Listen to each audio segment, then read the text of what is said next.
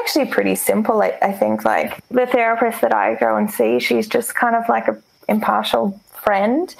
And the things that, for me, like the bad ideas that I was kind of had like bouncing around in my mind, she helped me figure them out. I mean, I think that everybody could be served by that. It's not that like I was really suffering. I just was creating like a few mental blocks that were affecting me in my day to day. And actually the solution, it became so much simpler once I was able to wrap my head around it. I think everybody has different experiences with this. And I actually think that I've had just as great therapy with some of my best friends.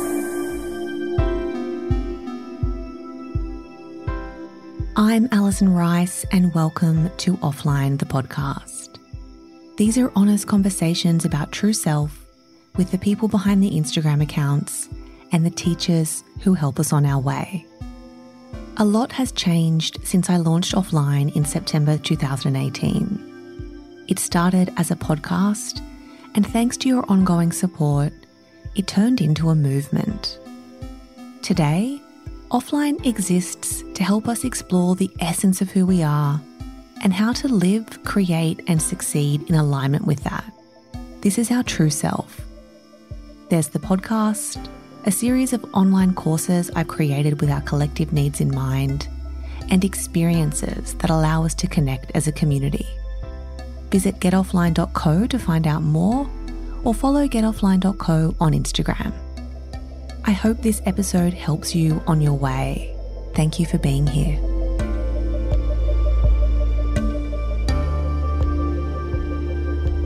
When I think about the early days of blogging and the emergence of influencers, I think about my next guest.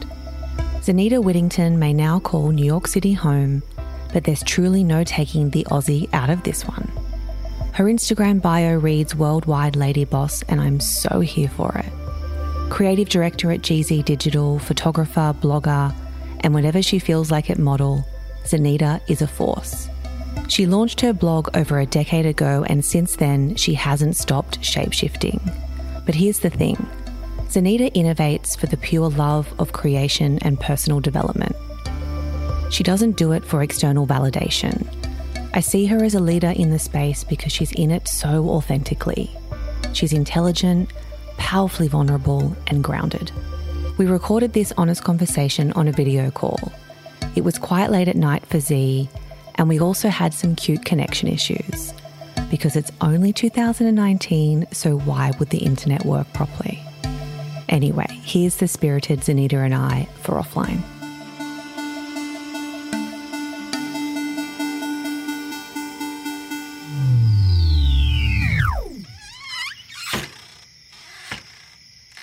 I thought it might be a nice place to start if you could tell us or tell me a little bit about you, because the reading I was doing on you is you actually didn't really have a desire to be in this industry in the way that you are now. And I even read that you wanted to be a marine biologist at a point.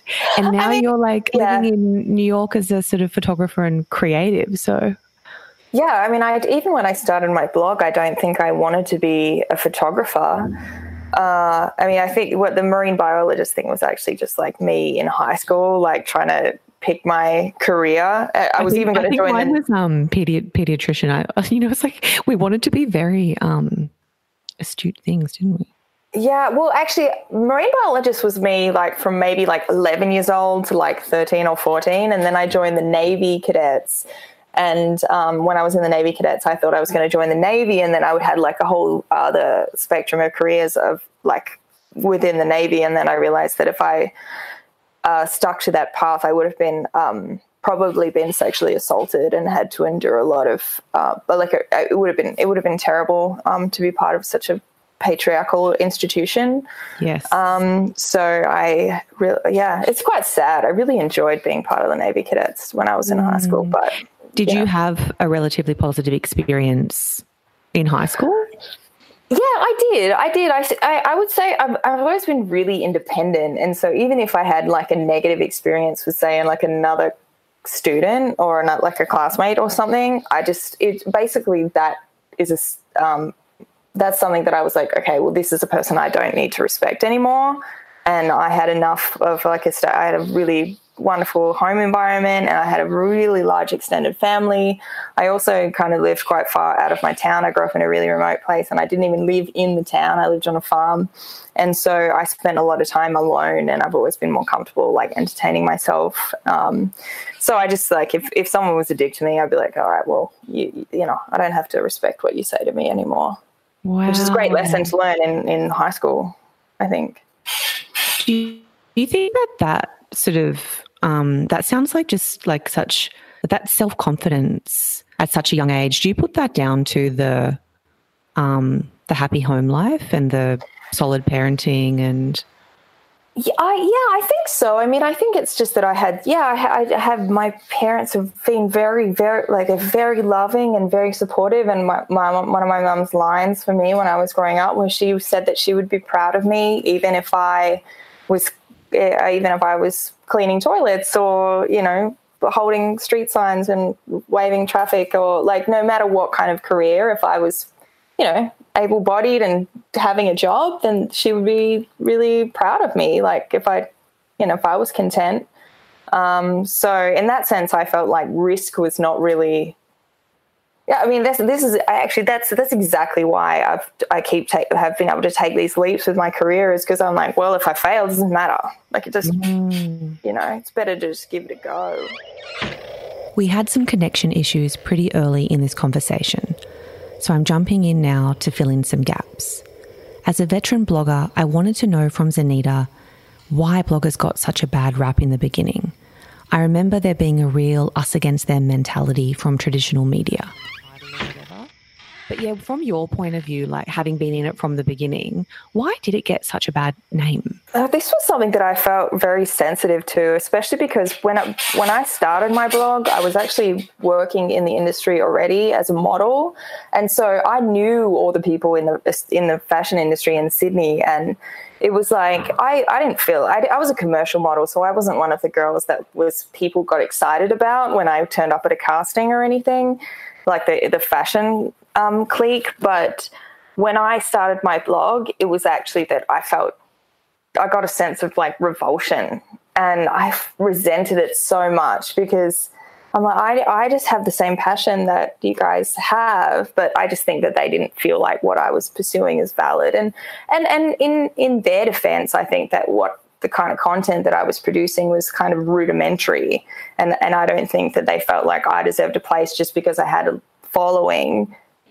I didn't have the same kind of like production quality or like, you know, anything like that. So I kind of understand their viewpoint, but I don't think that I should have been treated so badly. It was one of the reasons why, I mean, all my very first clients were from Europe and the States. Like Australia was like really a tough place to kind of make your mark in the very start. I think like, you know, 3 or 4 years later, I think, and no, I would even say maybe 5 or 6 years later, they really started to feel like we had a place. But by that time, I was like, I'm not even trying to stay here. Or I'm not even trying to connect with people in the Australian industry as much. I think, essentially, I think it's that. I think that people in the fashion industry could see that, you know, they had to go through like a lot of people, especially editors, you know, you have to go through the motions to get a place in this industry, and to see this just people just coming out and being like, I'm just talking online and everyone loves me. I can see why they would resent that. Today, obviously, it's very different. The production quality is really there, and it actually, people can see how hard it is to make your mark in this space because everyone's trying to do it. It's like it's not just influencers. It's every brand, every magazine. So yeah, I mean, that's how I would kind of describe it. I missed the first part of your question a little bit there. So I feel like you answered it really well, actually. Like, to me, it seemed that it really came out of a place of fear that kind of said, oh, hold on, like media got quite territorial, I think, as the competition sort of came in. And then I guess if I apply some commercial sensibility to that, like the money was moving. Yeah. And then people don't like that, you know what I mean? When they've got their budgets down and they've forecasted and, you know, it was supposed to be a time of growth, I think. And then obviously what's happened to print publications since, you know, we probably won't go into that because I think that's actually not very interesting anymore. It just sort of is what it is. But it seemed to me to come out of a place of fear. And I will say everyone was really surprised as I started in digital publishing. I explained to Zanita how surprised other women in media were when I was a publisher, that I dedicated our brand platforms to supporting bloggers and influencers. I've always seen them as smart and strategic women putting themselves out there for us to be inspired by and enjoy. On the flip side of that, I also mentioned how much good work are we missing out on because maybe some young girls fear that their work's not good enough or that it won't stand up in the way they want it to.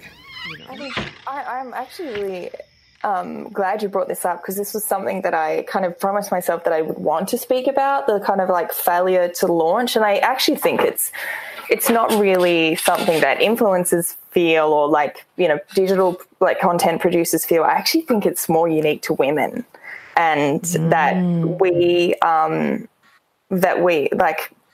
it's almost like I don't want to show my like strengths because of like the society just kind of says that we aren't really that good. I think like female photographers never, especially like when I first started out, it's just like these were women that didn't, when I was modeling actually, female photographers were just not as confident as male photographers. Like male photographers I worked with had massive egos and they weren't better than the women. I mean, the women, there was like, you know, 1 for every 10 guy. But it was just that, you know, the women, we just inherently think that we aren't going to be as good enough in this space. And that's not necessarily like self-imposed. I think like there's definitely a distrust of talent and women that step out just generally in the patriarchy. No, totally. And we quite often, and I'm trying to get better at this because I minimize myself all the time. Oh, that's Australian as well. Yeah. I do that all the time. Do you, where it's like, oh yeah, you know, like. No, I just have a thing. It's like, it's nothing really. Oh, I'm not that, you know, I'm not all that. Yeah. I did an interview with someone the other day and she asked me to reflect on being called a digital maverick. And of course I was like, oh, I'm not really. And no, it's just, you know, and then I walked away from that and I was like, no, I fucking am.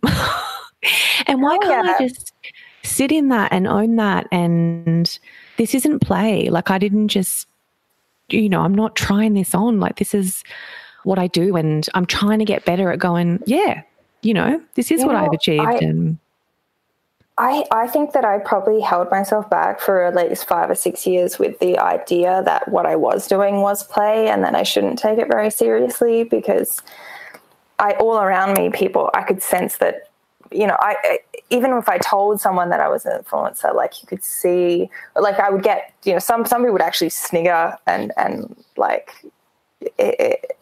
I still like describe myself as a blogger, even though for so long people will say that that's a dirty word and they'll be like calling themselves content creators and whatever. And it's like, no, I'm a blogger and I made like my whole career out of this space and yeah, I just need to let go of the idea that the minimizing of all of it is just so detrimental to furthering yourself.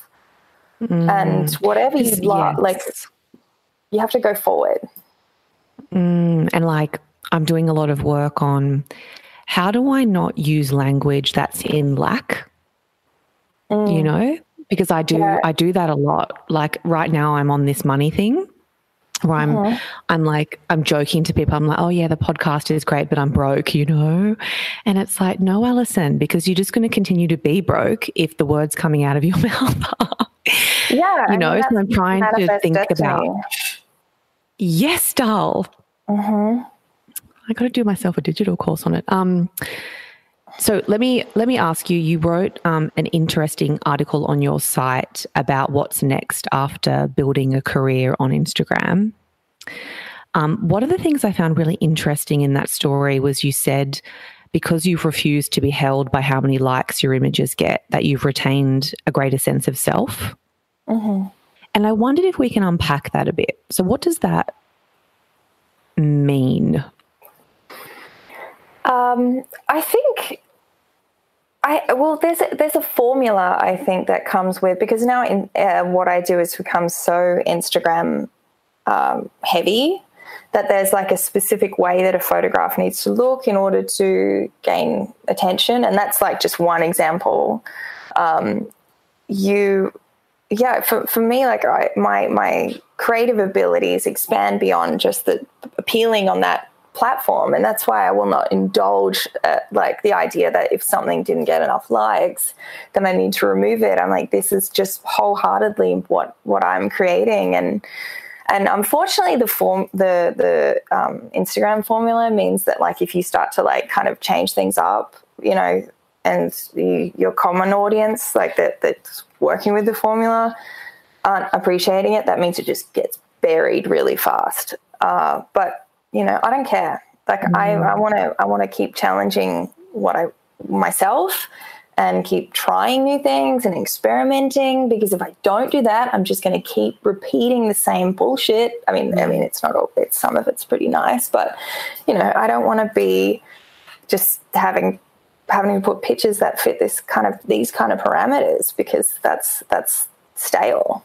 And I won't buy into that.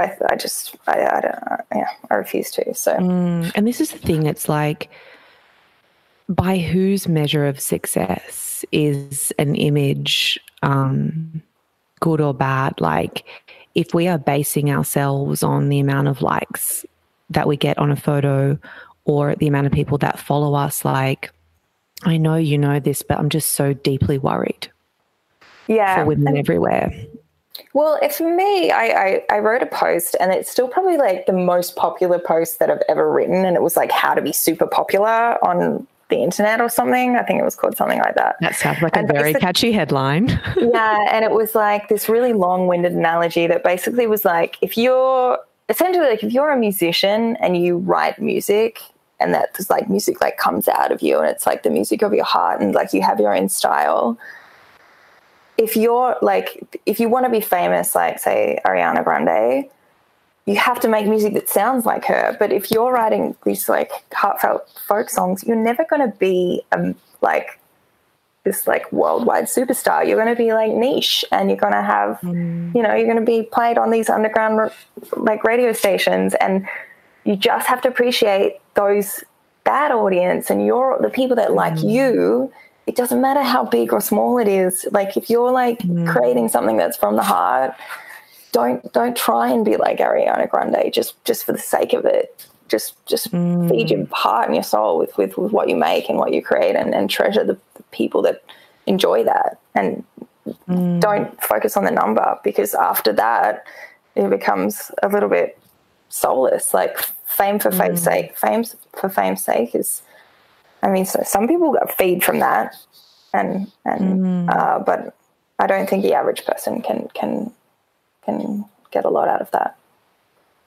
Because it's like the fulfillment that comes from producing work that, you know, feeds your soul, you know, as you're saying, there is just no bounds of, you know, the and I'm doing this now, right? Like even this podcast, like, the way it makes me feel is like a drug.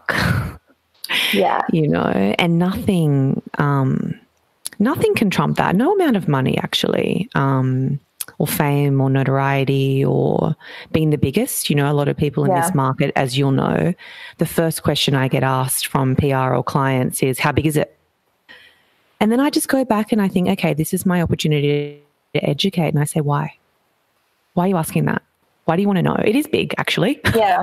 But it doesn't matter. It doesn't matter how many people listen to it. What it matters is, for the people that do listen, have I challenged the way they think? Have I helped them improve their moral compass? Have I helped them establish what their own value set is? Like, Yeah. You know, why are we so obsessed with fame and being the biggest, you know? Well, I think it was like, I don't know if this is actually a quote from Leandra Medine from The Man Repeller, but I heard her say once that it's better to be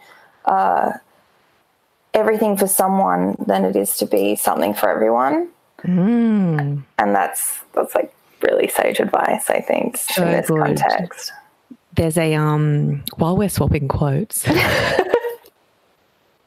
I'm a bit of a quote engine actually, but you'll know him, but everyone does. I really love Seth Godin. I think, like, in terms of a marketer, he is all about sort of, I guess, value-based products and marketing, and I've been sort of exploring this concept of the minimum viable audience. So what would be the minimum amount of people that I would have to reach and influence for this to be a quote unquote successful business, i.e. can I draw an income, pay my rent, buy my food? And then the rest to me feels like and also then how much money is enough money? You know what I mean? Like when we get into those times where we're just trying to build wealth for wealth's sake. Yeah. As a creative, I think that's when we get wildly off course. Oh, 100%. And this is actually another one, like, absolutely precious lesson that I learned from my parents. Really didn't have a lot of money growing up. And I just, especially as a young child, I just wasn't even aware of that. And we just, like, all our holidays were just kind of with a tent and with a, you know, piece of toast over the fire. And it was just the best, you know, because we loved each other and we would have a great time. And my parents understood that happiness was nothing to do with money, and it was about love, and it was about company, and it was about it was just all of those things. So I've never, you know, there've been times in my life where I've had like quite a lot of money, and there's been times where I'm like flat broke, and like I think from my blog you would never guess like where those fluctuations happened. But ultimately I don't think that my happiness is correlated with my income at all. And it's just like a really great lesson to have, because when you're a bit short on that side, it's like, well, you know, I still have this cute dog and I still know how to make a mean toasted cheese. You know, going for a walk in the park is free. So right. It's a very, very powerful position to arrive there, you know, and I don't know whether you feel that or not, or how much you think about that. I'm new in this way of thinking, and I feel very in control for the first time in my life. Like, wild, because some days I have zero structure and have really no idea what's coming next. But when I look in, I've never felt more in control of my feelings, my just my destiny, I guess, you know. And I never knew I needed that that separation of success does not equal what's in my bank, you know, account, literally. No, I mean, even I remember when I was like dating around my like early 20s, I dated this guy that like really, like, he was like, oh, I'm driving an Audi, and like I'm from a country town in Western Australia. I'd never even seen an Audi before. And I was like, oh, this guy's really cool. And then I just kind of quickly learned that he was just empty. And that was all he had. I don't know, I'm sure he's grown up and found his life's worth it and whatever. But, you know, I think that the value, like people valuing these type of things in society is kind of a poison of the mind. And like what makes a person rich is not like a monetary thing. And this is like, it's ironic that I work in a field which encourages so much consumption. And it's something that I have to kind of come to terms with and kind of find my way around. But that's maybe a good question for you is, I guess, as a creative and a creator, how do you think about that duty of care? You know, a big part of being in the influencer end of the world is promoting products. And so how do you sort of balance that as you think about your values and who you are as a person versus the work that obviously you need to do and take in order to fund the passion? And I mean, Essentially, I think that the one strategy I've always tried to have is just like total like honesty in regards to like there's been times where I've just been like back to back like brand like a lot of various clients, and some that, you know, maybe I'm not as proud of anymore, but now I think it's like now that the dialogue is more about that type of thing, and just like using ethically, and I try and practice that at home, and, you know, I try to like and do a lot of recycling and try not to buy new furniture, and try to make sure that I'm not consuming as much, and try to just not buy things that I don't need. And then in terms of like right now, I mean, I guess I'm more fortunate that what I've been doing is more my business partner and I've been working. We have like production companies, so we're doing larger form projects. So instead of having like 100 clients over the course of the year, I have like 10. So good. Nice.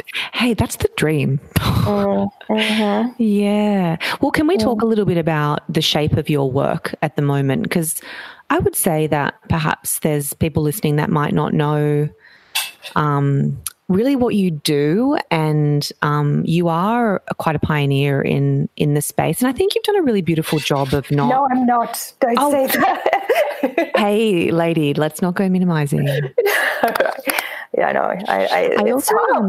Can you see this mountain on my chin? No, you're very blurry. Oh, good. You're on the other side of the world. I put a photo up on Instagram stories yesterday being like, no filter, no worries. And my skin looked really good. And then it was a full moon last night. And then I woke up and it was like, oh, it's like the moon's gifted me a moon on my chin. You know what? I can't really have a lot of sympathy for you and your pimple, because I love a good pimple. Do you want it? Yes, let's get it. But I'm about to turn. I'm actually turning 33 next week, so I'm like, now my problem isn't really pimples; it's like wrinkles. I'm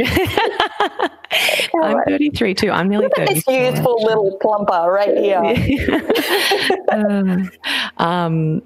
Anywho, back to you. Can you tell us about the shape of your work and as it relates to the production company? Yeah. How are you spending your days these days?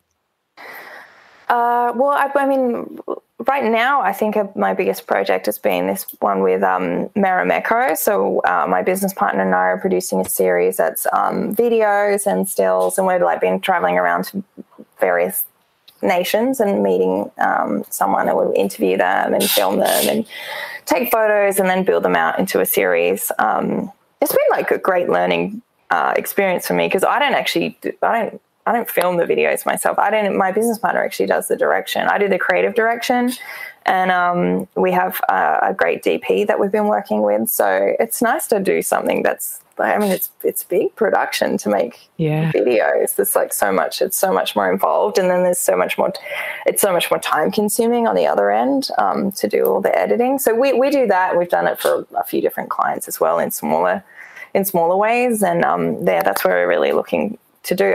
We have a photo studio in New York, we can rent it out, and it's like fully equipped. And that means I can kind of work on personal projects, and then I still have my clients like as an influencer. So it's a bit of, it's very natural progression. And I even find other people in space kind of talking about like, you know, consulting in that way. And because Instagram has become vitally important for like every brand. I mean, people spend hours on it every single day. It's staggering when you look at the like time you spend on it. I mean, and other people, it's kind of twisted, actually. But, you know, it's important, and it's something that I kind of have grown up with, and it's almost a shame not to like take advantage of the lessons that I've learned. So yeah, totally. And that's why I'm like, I do mean it when I say pioneering, because it's like to be able to identify that, you know, as a creative, you have a particular style, and so the work that brands would commission you to post on your own channels, you go, oh, actually, I can apply that to your content. You know, I think that you were quite early to that, and you didn't really talk much about it actually, which I also really respected, that you did that work quite quietly. In a really nice way. You know, now everyone comes out and they're like, and we've got a content studio and we've got this, and you're like, oh yeah. So I kind of like you were discreet. Ironically, I think that I'm actually not that adept at self-promotion. Like, I can promote things. I can definitely do it for other people, and I'm fully, it's just that the same Australian thing that I'm not just like, hey, coming in 6 days and now it's 5 days and get ready for my exciting thing and now's my production studio. And I'm more, I think that I'd rather just be good at what I do and just hopefully get recognized, or not get recognized. Just produce good work. And then that, I think that I actually think that that's a flaw in some ways. And living in New York, it's not great practice. People in New York are pretty good at they're hustle. Oh man, being in meeting rooms in New York, it continues to blow my mind, you know, and that's why they say, oh, you Australians are so nice. Yeah, we're not like self-promoting, and we're not trying to, you know, I think step over other people necessarily to get. Yeah, but I think you can be tactful about it. You don't have to take anyone down. Totally. Yeah. Well, that's been my whole, I've tried to live by that, of like, particularly with women in women's lifestyle media is, you can take them with you, you know, like there is absolutely room for all of us. Let's just make sure that we're being additive and producing different work.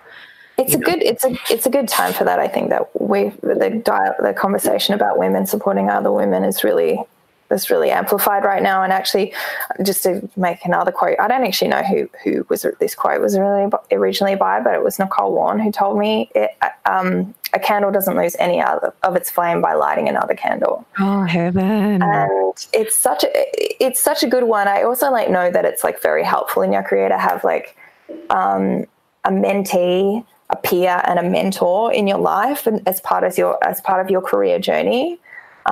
It's one of the things that's helpful to enrich yourself. And I've always I think inadvertently I've kind of done that throughout my career, is kind of found younger influences to pass on what I've learned, and then talk about it with my peers, and then find someone to look up to. That is really incredible advice. So thank you for sharing. I feel like for people listening, if you're kind of on your way now, and I absolutely am such a believer in this, and I did this in my last role, but it's pick your person and raise them up. You know what I mean? Because you can naturally spot people that maybe work like you, think like you can see their potential, and all they kind of need is, it's like the coach. It's not necessarily, you don't have to be this shiny mentor figure. It's and you don't have to be constantly striving for yourself. To have someone to mentor makes you rich. It doesn't mean, because sometimes you feel a bit stagnant in your career. Find someone like that. Suddenly, it is reinvigorating, and it is because to be someone I always think that being generous is its own reward. And you should never have to expect anything else back. And this is the kind of stuff that makes you so rich. And that's just man, it does. I wondered if you could share with us the influencer world through, the lens of being inside it. Offline exists as an exploration of self, but it's also life on the other side of the filter.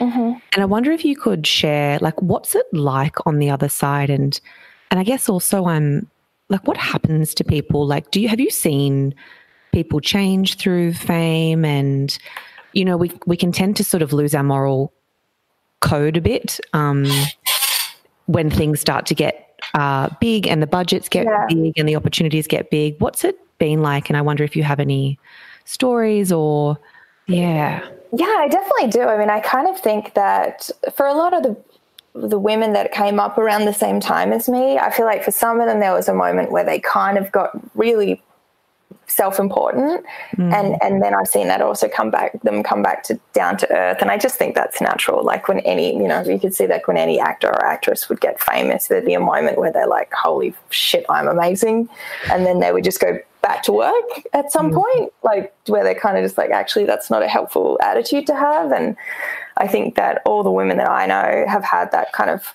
not all of them have like gotten really big-headed, but I think it's more like what I see now from inside is that it used to be a really tight community, and I'd turn up at Fashion Week and we'd all be like, oh, we're all so excited and we're all friends. And now it's like you can't catch anyone because everyone's just business. Like they've got their own teams and they're in their own world and they're just hustling. And it's I have so much respect for it. I think there's the ego thing has definitely not, it's definitely not as prevalent as it was maybe even like 2 or 3 years ago, I would say. I think people are just like, they're about working hard and achieving a lot and learning. I'm proud to be part of it, actually. Yeah, and so you should be, like, because I do wonder, like, are you having a lot of conversations with different influencers about, I guess, what's next and how to diversify? Because I feel like you are a bit of a role model in that sense of like having sort of led the way earlier, I guess. Yeah. I would say, I don't know if people, I feel like I'm like the old mother hen or something because I'm also like not super, like I don't have millions of followers, and I'm not like, I don't have like, 6 assistants or anything like that. I don't earn millions and millions of dollars for everything I do. So I'm kind of just this like sage, and I'm just like very candid. Like I'll like go and meet some of them, and I'll be like, I'm like got my period or whatever. Like I'm just like very upfront. So yeah. What was the question again? Or do you find they you're such a great person to talk to because I don't even care what the question is. I'm just like, whatever, let's just keep going. But I kind of got lost in my. But the question was like, do you have a lot of influencers coming to you for advice on kind of like? Yeah. So what to do I definitely think that like I had even just like a few of my closer friends in this space, kind of plotting what comes next. But there's so many opportunities. I think there's like even some of my friends have had a bit of like a crisis. It's hard to kind of be like, hey, I'm like working on self-promotion every day and I'm over my own stupid face. I mean, I've been over my face. I was a model before I was doing this. I've been looking at stupid photos of my stupid head for like 15 years. Oh, boring. So boring. So, my advice is always just like, well, what challenges you? Like what is it that like, how can you be like the person that's like, I'm going to do something new that surprises everybody?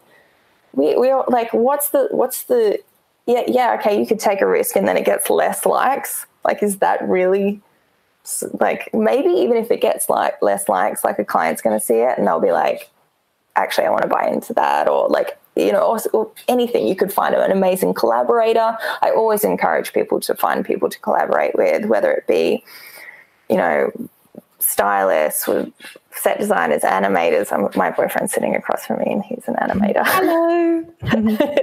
Oh, he can't hear. But I want to just like, what is going to make your work different? Like, what is it that maybe you could do something that changes the status of the game or pushes everything up a level, or that's generally my advice to people. Because there's kind of bravery in that, isn't there? It's kind of like that whole concept of going where you're not. Yeah. And then it's like also the motivation behind it. Like we don't always have to do things to surprise and delight others. Like perhaps we can just surprise and delight ourselves, you know what I mean? And then by doing that for yourself, everyone else is going to see how happy that makes you and how excited you are maybe. And then I think it's just that kind of like that type of energy attracts. Exactly. Energy. Yeah. Exactly. I mean, it's like, what is your instinct telling you? Like what, because it's actually against your instinct to follow like these formulas that these platforms encourage. It's like your instinct will if you really listen to it, it's going to tell you something else. So, and it's actually a greater risk to not step out, because to keep following it when you are realizing that you're not satisfied with it is just following the path of not being satisfied. Like, what? That's a terrible place to go. Oh my God, I could not agree more. Like, what do you stand for? What do you want to be known for? You know, and it's like, get out of the band of common. Like, fuck. You know, and I know sometimes that can sound easy to say, but if you, and this is like kind of what I want to achieve with this podcast, is if we are focused on developing self, and if we can identify that we have an ego and a spirit and a soul, you know, and if we can get closer to who we are at our core, then actually it's quite good for ego. Yeah. You know, it does feed the other. Yeah, the other. Zenita has been living in New York for nearly 3 years and traveling there for so many more. I wanted to know about the reality of living and working in one of the world's most exciting, but also unforgiving cities. I think we all hold that secret desire, don't we? To pack up and live out our New York City dream. I feel like I spent 3 years where I basically had no home, and I spent like a ton of time here. And I've always I think I've been coming here to Fashion Week for like 6 or 7 years. So yeah, I mean, it's wild. The city is wild, but it's just like full of opportunity, and you can be totally anonymous, or you can be at the forefront of the most exciting thing from one week to the next. Yeah, it's the biggest, baddest place to be, you know, I think, in our industry. Do you find that hard in some ways, though, like in terms of like, yeah. I mean, I've never actually, prior to coming here, I never actually sought out therapy. And like, there's been just moments where I'm like, it's just so, it's hard to explain. I mean, how do you explain anxiety? It's like, it's not really, it's like kind of very indefinable. It's like, what's wrong with you? And I'm like, it's like a million things is wrong. It's like everything and nothing. And it's like the city is a bombardment of the senses. There's too much opportunity. So you're like, there's a sense am I missing out? Yes. There's just FOMO every day, and then like not measuring up, or like it's a whirlwind, and it's kind of, it's a place for thrill seekers, I think. So do you think about like home? I mean, I think about home. You know what? I definitely think about home, but it's almost something that I have to push out of my mind sometimes because it breaks my heart a lot. It's really hard to stay in touch with my family because, especially in New York, the time zone does not work very well for Western Australia. It's just shit. So that's really sad. So is sorry, you go. Oh, I was just saying, I went and saw my family in January, and I hadn't seen them for over a year. It's just fucking suck. That's a long time. Yeah, it's crap. Because I guess that's the hard thing, is that we have this, we have this burning desire, and we're these creatives, and you kind of want to put yourself in the place where that's happening, but then it's like, what am I sacrificing maybe? But then it's like, it's just a chapter in time, isn't it? Like you look back and you're like, oh, amazing. So however long you stay there, those 5 years in New York, those 7 years in New York later will be amazing. But I guess when you're in it. Yeah, I mean, it's hard. Something I've had to come to terms with is like, if something sudden happened with my family, like, my grandparents or something, like I wouldn't get to say goodbye to them, or like, but on the same token, I'm doing myself the best service, and I'm like really following my dreams here. And I know that they love me, and they want me to do that, like in their hearts. So I have to keep reminding myself that. So you'll come home eventually. Yeah. Maybe. I mean, I think it's the health system here is so complicated. Maybe if I have kids, I'll have to come back to Australia. Yes. I don't want to pay $100,000 to have a baby. But this is the crazy thing. I mean, I think it's not until you really start to dig in there and understand what the lack of healthcare. It's like, I realized how blessed we are here. You can have a baby for free, more or less, in Australia. Yeah. I mean, it's more just like no one will fall through the cracks into the context of their health. Like it can cost you a lot, like especially if you can't work and that kind of thing. But no one is going to lose their home. Really, I mean, there might be cases of it, like in the context of like work and finances, but no one's going to get $100,000 bill to have a baby. Wow. Like, or more, That's like a healthy baby. Yes. And it's kind of frightening, actually. I want to ask for the people listening who maybe they have a dream to move to New York, or maybe they're just going to New York on holiday, and I would say you're someone health insurance. Yes, there's that. But tell me how you spend your time, and what do you do, and where do you go in the city for creative inspiration? And to be honest, like the thing that I spend the most time on is playing guitar. Like it's a new hobby that I've picked up, and it kind of reminds me of when I first started taking pictures. Like I was like, it's kind of like I realized that I loved it. Like I never knew that I would. I've only been learning the guitar for like maybe 7 or 8 months, and I never knew that I would ever love something so much. And I was like, it doesn't. When I started taking photos, I was like, I don't care if I quote this all the time. I don't care if I never get paid. Like this is how I define myself, and this is like the thing that makes my heart race. And so I'm actually a bit of a homebody. It's something that has come to me from living on a farm and spending a lot of time alone. Like I actually do have a younger sister, but we were just so different growing up. Like we're just chalk and cheese. We have a great relationship now, but we are just like very polar kind of characters. So we didn't really hang out growing up very much. And I just would entertain myself all the time, and I appreciate my alone time. So, in terms of socially, I have some friends here, and I go to like fashion events, but I don't know. It's not my favorite way to spend my time. I like to sit at home with my dog and play guitar. Yes. It feeds my soul. It makes me so happy. I'm so happy I found it. And I've been taking singing lessons as well, actually. It's the best. Have you? Are you going to start a band? I know, only the most exciting question of our honest conversation. Is Zanita starting a band? Just kidding. We lost our connection, bringing us back in when we found it again. To talk a little bit about, I guess, self broadly. And you mentioned therapy, and it's something that is still, I think, relatively taboo in this country. But, having spent a lot of time in the States as well, like everyone I used to work with on those global brands had a therapist.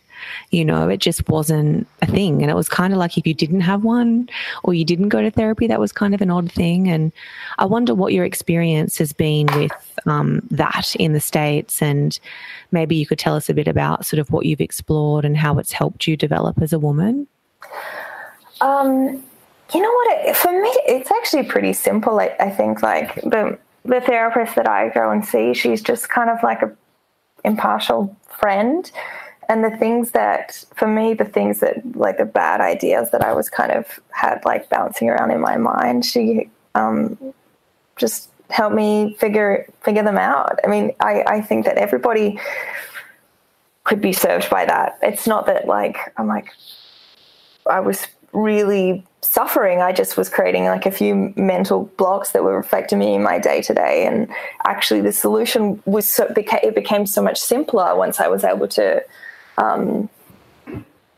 just wrap my head around it. I think everybody has different experiences with this, and I actually think that I've had just as great therapy with some of my best friends. And I think that is like a great form of therapy. I definitely, in the States, there's not such a stigma about it, which I think is really helpful. But yeah, I mean, I think the other thing is like with therapy is like sometimes there's a self-indulgent side, which can almost be detrimental. But that's just a theory of mine. It's not really. It's just more like I think that. Like, am I putting too much focus on? Well, it's almost like if I indulge the idea that I have this broken thing about me, is that something that I can then go and use as a vehicle for excuses for myself? That's interesting.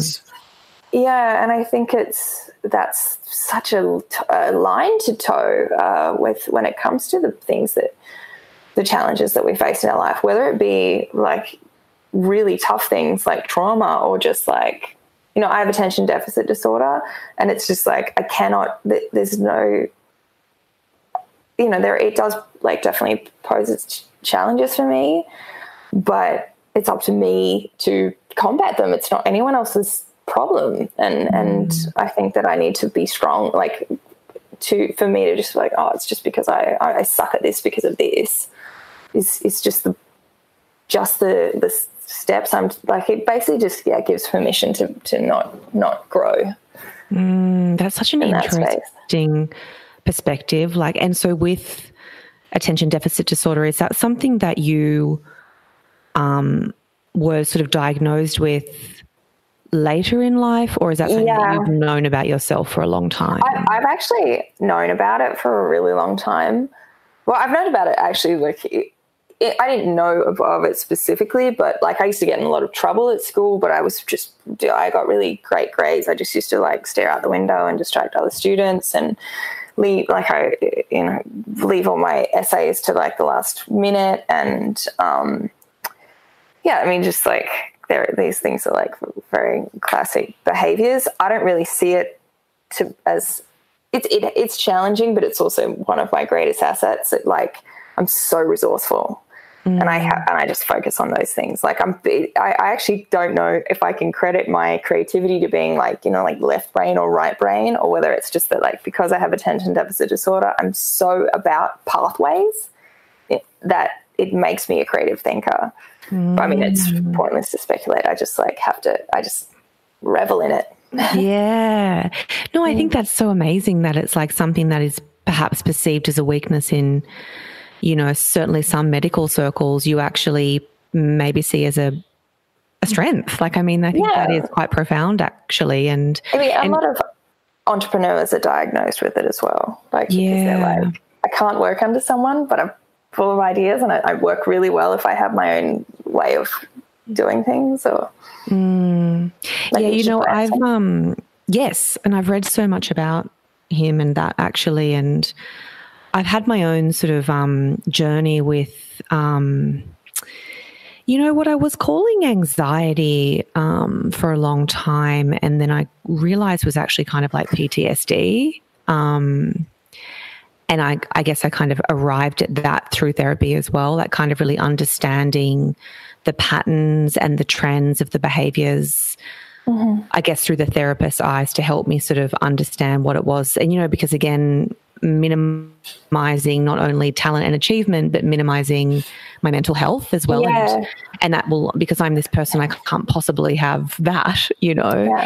And it's been really interesting to face it actually. And to your point, empowering as well to face it.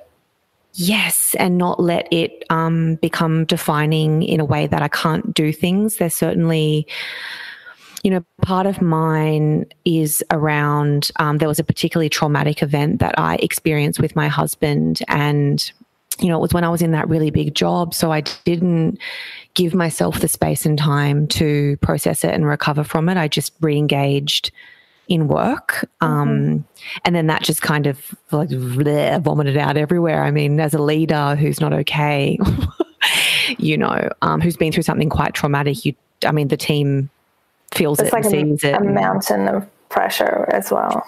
It's not good. It wasn't good. And I think about my ambition and I think, gosh, like it was so your desire to be quote unquote successful, that you shelved this massive thing that happened in your life and you just steamrolled over it like, oh, well, that happened and on to the next thing. It's like, I really feel for me then.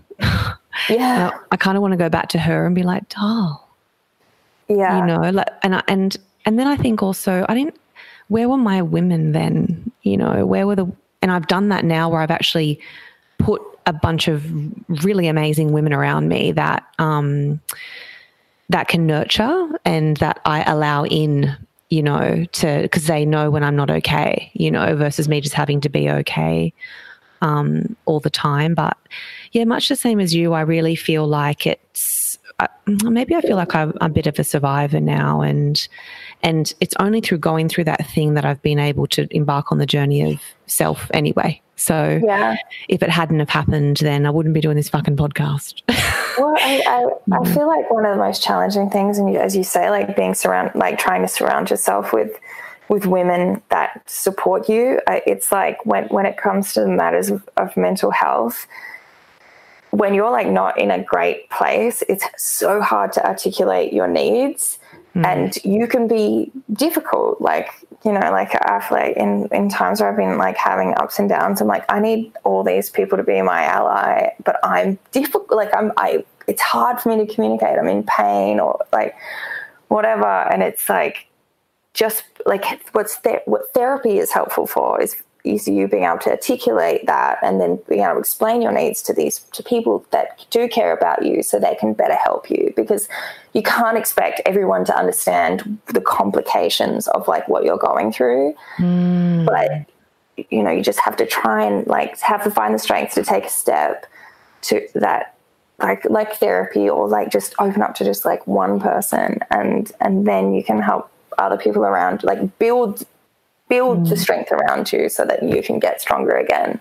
It's kind of like a real showing of the self, isn't it? It's like presenting your stuff forward to say like, here's a little bit about me that you might not know, and here's how to help me in those times because you'll spot it in me.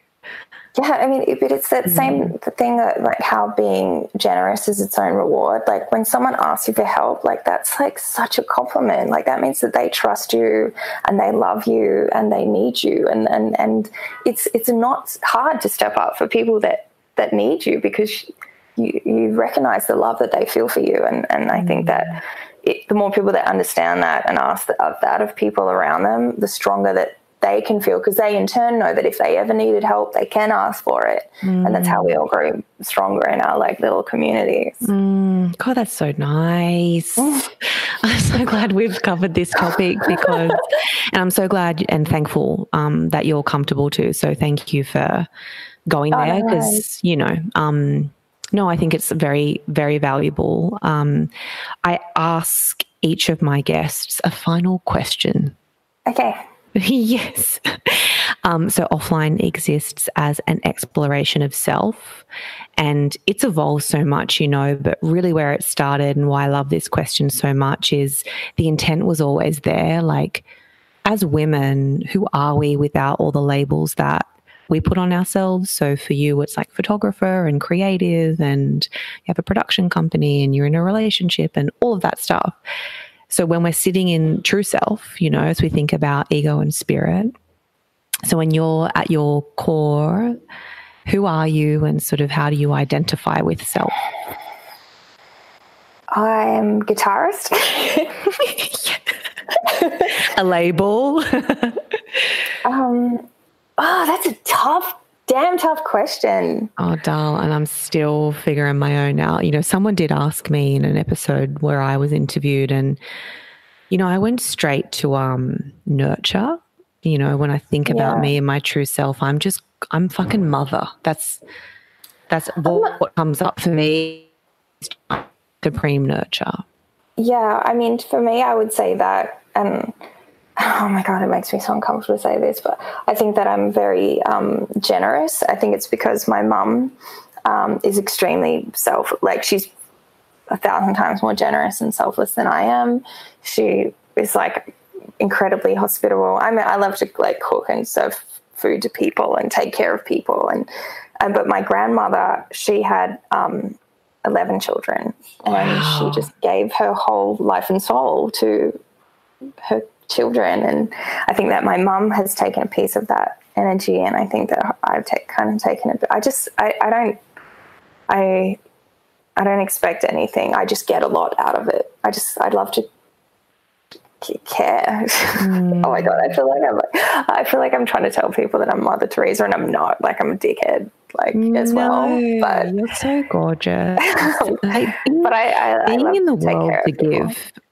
Yeah. You know, and I'm this is the kind of, there's a lot of people in the world like this. This is like why people become doctors and nurses and carers and all these kinds of things. So I think that's so beautiful. I have to thank you for being on my podcast. Oh, thank you for having me. This is lovely. Pleasure. And, it's been so cool to have recorded Chloe at your place, which you've now moved out of, I know. No, I'm still here. She's so it's the same place. Got it. Yeah. But I'm about to go see her, actually. Oh, my God. Can you give her the biggest, fattest hug and kiss from 100%. Me and just say Alison loves you so much? I'll say Alison says you're a bitch. No, I won't say that. No, I know you won't. But no, so it's been nice to kind of, I feel like we kind of half experienced this in person, in your beautiful place, and now to be able to chat to you is actually a real thrill. So thank you for the time. I appreciate it. Thank you. So this has been a delight. Oh, darling, thank you. Well, I'll talk to you soon. Yeah, I hope it sounds okay with all the. It'll be perfect. Okay. Bye.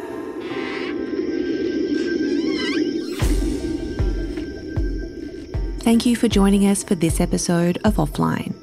Visit getoffline.co to explore more episodes, the online courses I've created to help you succeed consciously, and upcoming community events. Follow getoffline.co on Instagram and me. My handle is Alison Larson Rice. Lastly, if you know someone who would benefit from hearing these honest conversations, please share Offline with them.